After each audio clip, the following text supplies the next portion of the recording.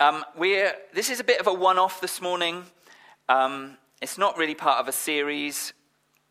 It's something actually that I began to look at a few weeks ago when I went to the Isle of Wight to speak. So that's where Mark and Jackie Thornett are. Many of you will know they went there at the beginning of the year. I was there a few weeks ago, and they gave me a passage to speak on, which was around the Lord's Prayer.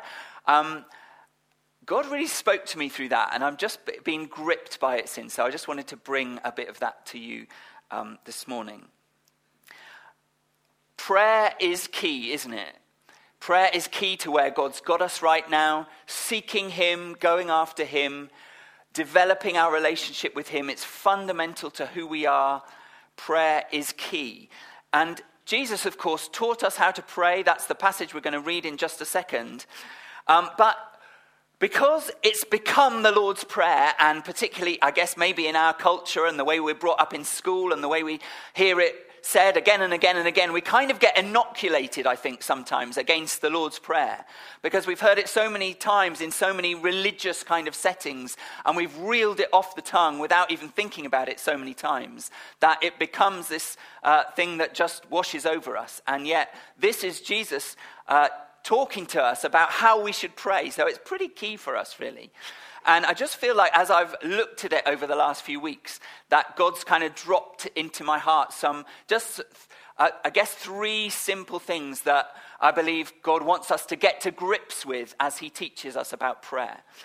And it's pretty simple, but I feel like that's the theme of this morning, that God wants to get us back to basics, just to the simple truths of the faith that He's kindled in our hearts, the simplicity of our relationship with Him, and the outrageousness of what He did on the cross in order to win that for us. I was just so struck in the prayer meeting. It kind of follows on from what Helen was saying earlier. It was something that Olive said in the prayer meeting, that it's so simple for us now to come to God, but only because of the most outrageous act in the whole of history, which was Jesus upon the cross. And this incredible, outrageous thing that you would never have dreamt of that God has done in sending His Son to die on a cross in our place. Incredible. You never would have thought it. The universe looked on with astoundment. What's the noun? Astoundment. Astonishment. That's the one. The universe looks on in astonishment at that God should do such a thing. I believe that, that angels were in awe. They never saw it coming, that God would do that He would send His own Son. Outrageous act at the center of history. And yet what it wins for us is this incredible, simple way that we just come to God because our sins are forgiven. And we have this incredible relationship that we make complicated, we make religious so often, but it's really not complicated. And I believe that's something of what God wants to say to us this morning. So what is Jesus getting at? What are these key things that I believe that He wants to say to us as He teaches us to pray? Let me read from Matthew chapter 6. So this is starting at verse 5. And when you pray, do not be like the hypocrites, for they love to pray standing in the synagogues and on the street corners to be seen by others. Truly I tell you, they've received their reward in full. But when you pray, go into your room, close the door, and pray to your Father who is unseen. Then your Father who sees what is done in secret will reward you. And when you pray, do not keep on babbling like the pagans, because they think they'll be heard because of their many words. Do not be like them, for your Father knows what you need before you ask Him. This then is how you should pray. Our Father in heaven, hallowed be your name. Your kingdom come, your will be done on earth as it is in heaven. Give us today our daily bread, and forgive us our debts, as we also have forgiven our debtors. And lead us not into temptation, but deliver us from the evil one. For if you forgive other people when they sin against you, your heavenly Father will also forgive you. But if you do not forgive others their sins, your Father will not forgive your sins. And let me just read the heart of that in the Message, which again makes it simple. The world is full of so-called prayer warriors. This is the Message, verse 7. Who are prayer ignorant. They're full of formulas and programs and advice, peddling techniques for getting what you want from God. Don't fall for that nonsense. This is your Father you're dealing with, and he knows better than you what you need. With a God like this loving you, you can pray very simply. I think that's good. I really like that. And my first thing really that I believe God wants to get to grips with as he teaches us to pray is just who we are as God's children and who he is as our Father, and the fundamentalness, if you like, I can't get any words right today, about that. Let me read some of the clue really is in a lot of these verses where the word Father keeps getting repeated again and again. Verse 6, but when you pray, go into your room, close the door, and pray to your Father. Then your Father, who sees what is done in secret, will reward you. Your Father knows what you need before you ask him. This is then how you should pray, our Father in heaven. If you forgive other people, then your heavenly Father will also forgive you. And then it goes on in the next section as well. It talks about fasting. Do it before your Father who is unseen, and your Father who sees what's done in secret will reward you. And a bit further on again, look at the birds of the air. They do not sow or reap or store away in barns, and yet your heavenly Father feeds them. The pagans run after all the things that we get excited about and anxious about in life, but your heavenly Father knows what you need. Amen? We have an amazing heavenly Father. We are kids, we're children of the greatest Father that there is, the one who loves incredibly, who is over the whole universe. And I believe that God wants us to get to grips with the fact that he's our Father and that we're loved as his kids. And it's fundamental to who we are, and it's very simple, isn't it? I'm sorry, by the way, if you were in the East last week, then you're going to hear a lot of this stuff again, and there's one or two faces who were there, so I apologize in advance, but if you will switch between sites like that, then only playing. A few weeks ago, right, last month, we had taken a day off. I'd taken a day off work. We were going to go to London, to the theatre. It was all very exciting. The kids were being packed off to school. Joel had already gone on the bus. Eve had gone off on her bike to school. I think Esther hadn't gone yet. But then we were just all getting ready, all excited to go to London to the theatre. And there was the doorbell rang, a very insistent doorbell ring. We opened the door, and there was Eve, back, our middle child, back on the doorstep in floods of tears. No, maybe she wasn't in tears at that point, actually. She was being all brave, but blood coming from her head and dripping down onto the doorstep and in a bit of a state. And so it turned out that she'd got halfway to school. Well, actually, she got nearly to school, come off her bike, abandoned the bike and run home because her knee was hurt and her head was hurt and she was in a bit of a mess. And we were kind of like, It was one of those moments where you're like, are we about to have to go to A&E? What state is she in? But the point of me telling you this story this morning is that because we kind of said to her, well, why didn't you just go into school? It turns out that she was almost at school. She'd nearly got there. But she said she just wanted to come to mum and dad. And of course, the reality is that really she wanted to come to mum, but for the point of my story, she needs to want to come to her father as well, okay? So the story is that she dropped everything and ran home to when she knew that mum and dad were. She didn't really want to go into school. And so actually what dad had to do was not look after her, but go and find the bike and the sunglasses and the helmet that had been strewn all over the path and just literally left where she was because she dropped it and run with blood dripping down her and the rest of it. Now, as it turned out, she did go back to school. She came home later in the day. We did get to go to London. Last week, somebody asked that afterwards because I didn't say the end of the story. But the point is, what do you do? Where do you go in those drop everything and run moments? Because we have those in life, don't we? I don't know about you. I have quite a lot of them, and I'm getting on in years. But where do you go in those drop everything and run moments? Because we have a good Father. We have a good, good Father who loves us, who knows us intimately, who knows everything about us, knows exactly what we need. And I believe that he wants us to be children who drop everything and run to him at those moments in life. He wants us to be dependent on him. Thank you, Richard, for the yes. Let's have some more of those. That's good. I love that father, the song, the good, good father. Let me read you a bit of that. I've heard 1,000 stories of what they think you're like, but I've heard the tender whispers of love in the dead of night. And you tell me that you're pleased and that I'm never alone. You're a good, good father. It's who you are. It's who you are. It's who you are. And I'm loved by you. That's who I am. It's who I am. It's who I am. I've always struggled with that grammatically, I have to say. I'm loved by you. That's who I am. Not quite sure that works really. But the thing is, that's the truth, isn't it? That is our identity. That is the most fundamental, defining thing about us, is that we are loved by a good father who made us, who actually has redeemed us if we've put our faith in Jesus Christ, but who loves us with an unending love. Amen? And that is the most important thing about who we are. It's the most important thing about our identity, is that he is our father and that we are his children. And I believe that he wants in us a culture of dependence on him. And I don't think it's something that the world teaches us. I don't think it's in the culture around us. I think it's something that we have to relearn. You know, I think we're trained in our culture that we're to be independent, aren't we, so often?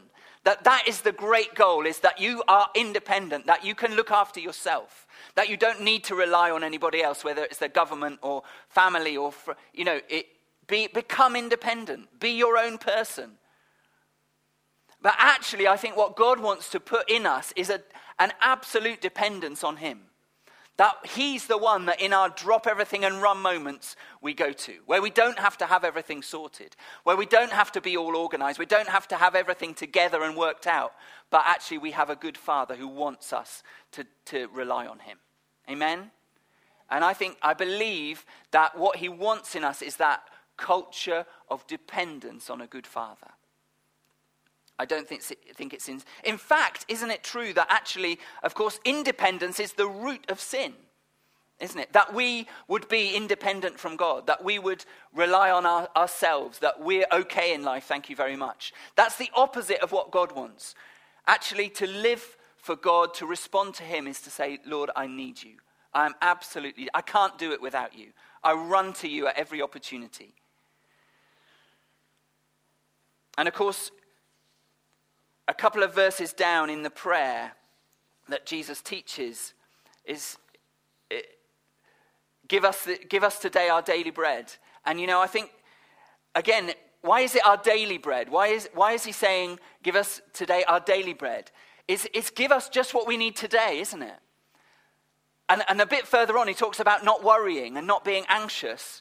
And not worrying about tomorrow, because tomorrow has enough cares of its own, but actually just worry about today. Just go to your father for the thing that you need today, because actually that's all we can cope with as human beings. We get all these sophisticated ideas about how amazing we are and how we can cope with all these different things in life. But actually the way God designed us, the design plan is dependent on God and one day at a time.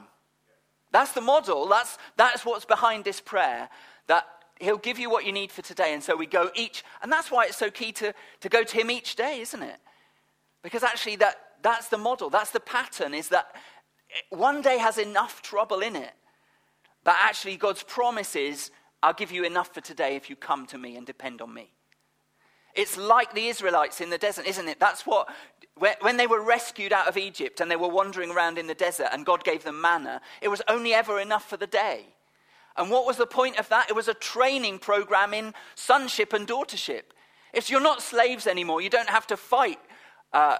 Your heavenly Father will provide what you need, but I want you to learn that it's coming every day. You can't store it up. You can't plan it out. You can't organize God out of it. No, actually, you've got to be dependent on him every day. It's only going to come each day. And that was their training program in sonship and in daughtership, in living with this loving heavenly Father who looked after them. And I believe he wants us on the same training program. And that's what's behind the Lord's Prayer, is he wants us dependent day at a time. That's all we can cope with. But actually the promise is, if we come to him at the start of the day, You decide when you do it. But he will give us the things that we need for that day. His promises, I'll give you everything you need. I'm your good father, but take it one day at a time. Because you're limited. And I'm God and you're people. Amen? So that's the first thing. I think that God wants us to get to grips with our dependence on him, who we are. He talks about fasting afterwards. So as you read forward in Matthew 6, if you go on and read it, you get echoes of the same thing as he talks about fasting and he talks about giving. So as he talks about, actually, what are you doing when you fast? You're saying, God, I'm dependent on you. I need you. Actually, all that I have, okay, food I need to live, but actually that comes from you in the first place. So as I go without food for a bit, I'm saying, God, I recognize everything good comes from you. It's a declaration of dependence. Same with giving away. We give away. You see, did you know God doesn't actually need our money? I don't know if that's ever crossed your mind. He's okay. He can get it from somewhere else if you don't give it. But the point is that he wants to train us that he's our provider. And so we give away so that we're more dependent on him. He says, I'm going to provide for you. You go and bless others and let me look after you. That's the way it is. I train you to be sons and daughters that way. Not train you to look. You see, if we keep hold of our money and what we have, that's us saying, I'm going to look after myself. But what he wants to do is to say, no, I want you to be generous. The whole principle of the New Testament when it comes to money and possessions is generosity, isn't it? But why does he want us to be generous? Not because he can't provide it if we don't do it, but because he wants us, like him, generous, but also dependent on him. So that we have to go to him for what we need because we gave away what we were going to use otherwise. Amen? Training in sonship, training in dependence on God. So that's the first thing. The second thing I believe in this prayer that he wants us to get to grips with is where we live. The kingdom that we live in, if you like. So the clue is in, he's not just our Father, he's our heavenly Father. His home is somewhere else. Okay? His home is heaven. And do you know what? If you're saved, yours is too. This is not your home. Okay? We live in this funny mix-up of kingdoms right now, don't we? We live in the kingdom of this earth. But we also, if we're born again, if we've given our lives to Jesus Christ, if he's forgiven our sin, we also live in the new kingdom, the kingdom of Jesus Christ that is coming. Amen? So the kingdom of Jesus Christ that is coming, that will eventually fill the whole earth, that was inaugurated when Jesus was a man on earth. Yeah? When he died and rose again, the new kingdom came in. That kingdom ultimately will fill the whole world. Amen? That's exciting, isn't it? But right now we live in this weird time where that kingdom has not yet fully come, but the kingdom of this earth is still here. So we're in a time of overlapping kingdoms, hence some of the hassles that we have in this life. And our prayer, and so our home is in another kingdom. Our home is in the future. Our home is in heaven. This is not our home anymore. It's an outpost of the kingdom, if you like. And what is our prayer as we live in the outpost? God, let your kingdom come more and more here. Let your kingdom come in more and more. Because actually we're citizens of this other kingdom. We're citizens of the kingdom of Jesus Christ. And our prayer and our passion and what we go after in life is to say, God, your kingdom come. Your kingdom come increasing in my life. Your lordship be seen in me, in the people around me, in all the things that I influence, in your body, in the world around. Let your kingdom come. Let you be seen. It's coming anyway, by the way. It will come, but we have a role as inhabitants of that new kingdom in ushering it in. Amen? And that's one of the... So let your kingdom come. Your will be done on earth as it is in heaven. We are those who get to get this incredible role. And it's one of the key things that we do in life now that we're saved. That our home... We're secure. Your future is secure. If you're a Christian, if you've given your life to Jesus Christ, your future is secure. You have hope. But now your role is bring hope to others. Usher in this other kingdom. And so I think that's a key part of this prayer as well. It affects everything that we do, doesn't it? Jesus says, in this world you will have trouble. In this life you will have trouble. But take heart, I have overcome the world. So we know, we understand as we approach the circumstances of life, we understand that we will have trouble. We understand that because we know that we live in this crossover of kingdoms. And so it's not a surprise to us, but our reassurance as we come across the trouble in life is, take heart, Jesus says, I've overcome the world. And so we're empowered by him, we're filled with his Spirit, which, by the way, what does the Bible say the Holy Spirit is? A deposit of the future age. Yeah? It's a deposit of the future. It's a deposit of heaven. So as we're filled with the Spirit and we see the activity of the Spirit around us, that's a reminder, that's the kingdom of heaven breaking in. And so we say, come, Holy Spirit, come and fill us. Let this new kingdom break in on us increasingly. Let us see its power. Let us see the evidence of it around us. So I believe that God wants us to get to grips with who we are, dependent children on a good Father. I believe he wants us to get to grips with where we live in the age of a coming kingdom, not satisfied because this is not our home, it's only our temporary residence. Don't get too settled here. Don't put down all your roots right now. But actually, God says, doesn't he? And here's the echo again as he talks about fasting and money and other things. Don't put all your hope in this world. Don't store up your treasure, he says, in this world. But actually, invest your treasure in the world to come. So invest the gifts, the money, the possessions, the energy. Invest what God's given you into the future kingdom. Because actually, what are you doing when you do that? You're storing up treasure for yourself in the future. Incredible truth, but that's Matthew 6. As you invest in a future kingdom, whether it's by giving away or by investing in people, giving of your time, your energy, using your possessions for the kingdom, actually the Bible says you're storing up treasure. It even says for yourself in the coming age. Incredible. But God says, let your thinking be orientated by where your real home is. And that should affect everything about this life. So that's one of the big things behind this prayer as well. It's who we are, children of a good Father. It's where we live, that this is not our home, it's a temporary residence. And then the third thing I believe that he wants us to get to grips with this prayer is what really matters. The heart of the matter is the matter of the heart. You've probably heard that before. It's not original to me. But when you pray or when you fast, Jesus says, what matters is what's unseen. It's what you're don't matter about what's going on the outside. Now, you might not be like the hypocrites that Jesus was talking about. We might not be full of long prayers and doing our praying on street corners or making ourselves look terrible when we fast. We might not be doing those things, but there'll be other things. Other things that make it religion rather than a matter of the heart. But God says, no, the key thing is what's going on in your heart. It's the unseen that really matters. What's your heart like towards God? What's your heart like towards one another? That's why, isn't it odd? You see, as I've been reading the prayer, I think, isn't it odd that he goes on so much about forgiveness in this prayer? Lord, forgive our sins as we forgive those who sin against us. But not only does he say that, but then as soon as he's finished the prayer, straight away afterwards, he goes on again and says, look, because if you don't forgive other people, then God won't forgive you. If you forgive others, God will forgive you, but if you don't forgive others, then he won't forgive you. He's making a big thing about forgiveness. Why is that? Because it's a matter of the heart. It's a key thing about the heart. Actually, what God's done is he's restored the relationship between you and him. He's got that right. And we need to keep that in a great place now. Now that he's won us into his family and he's restored the relationship and cleaned us up so that we can relate to God again, we keep going to him and saying, Lord, forgive me.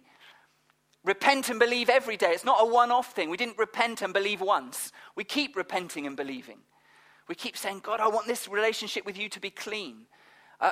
As we know that there's things that we've done wrong, which we do all the time, and I know that we're not aware of all of them, but we keep going back to God and going, God, cleanse me, forgive me. I know that you have. I know that you are because of Jesus. But we want that relationship with God to be right. Because the key thing that really matters is the heart, is where our heart is with God. Amen?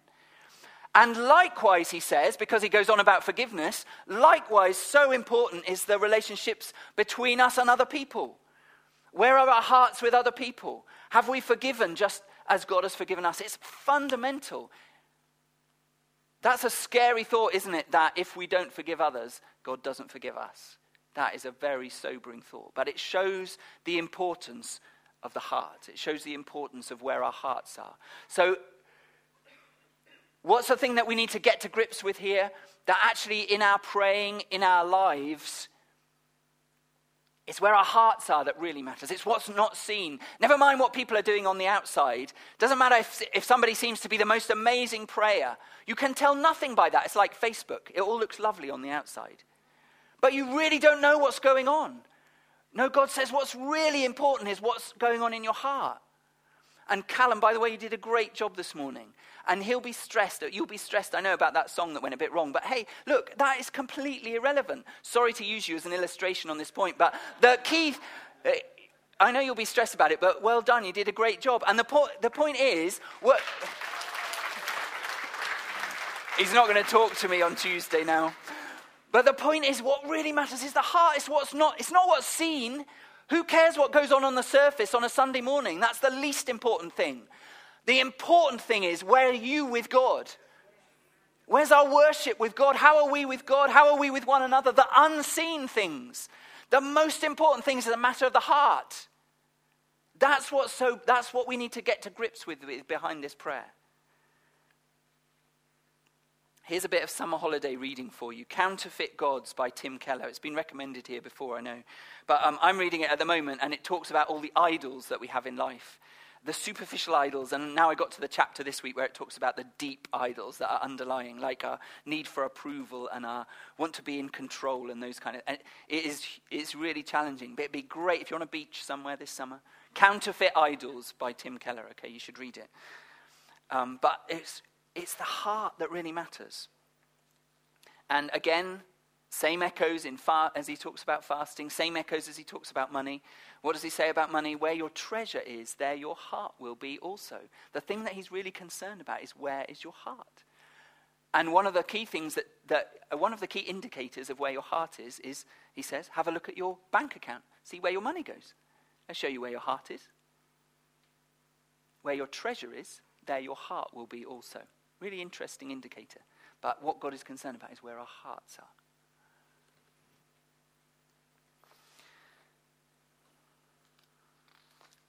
I think we're going to stop there. I think we should come back and worship and pray. I think we should share communion together. I want us to celebrate.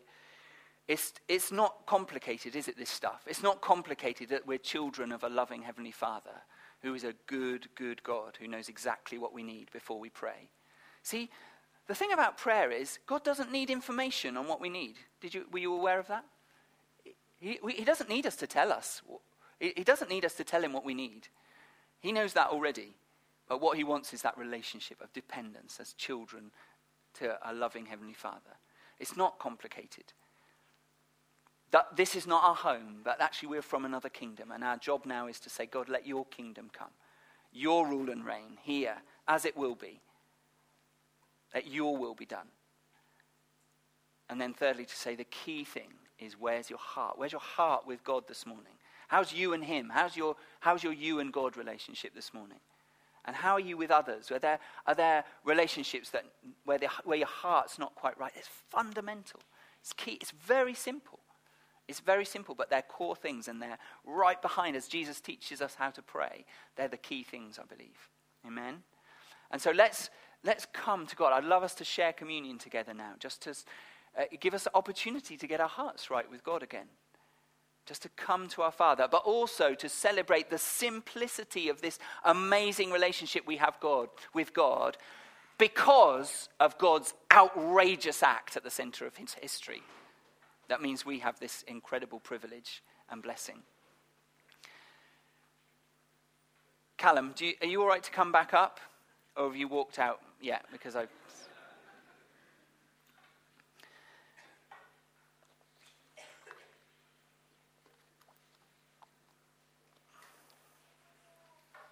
love us to share communion together. Let's stand up.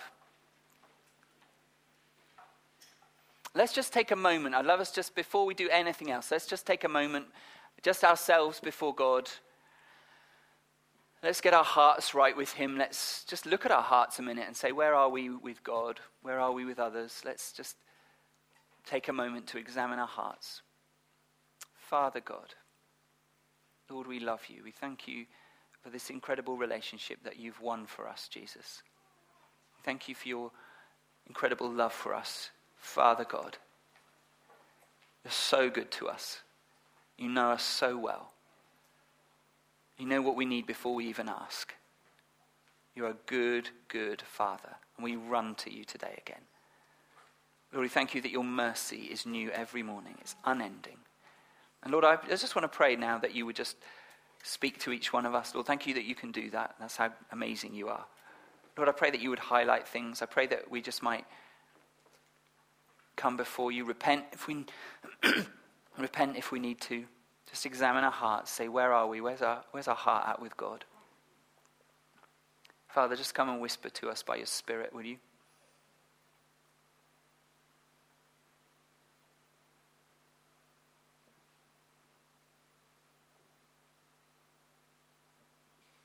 Lord, we thank you for your mercy and your grace.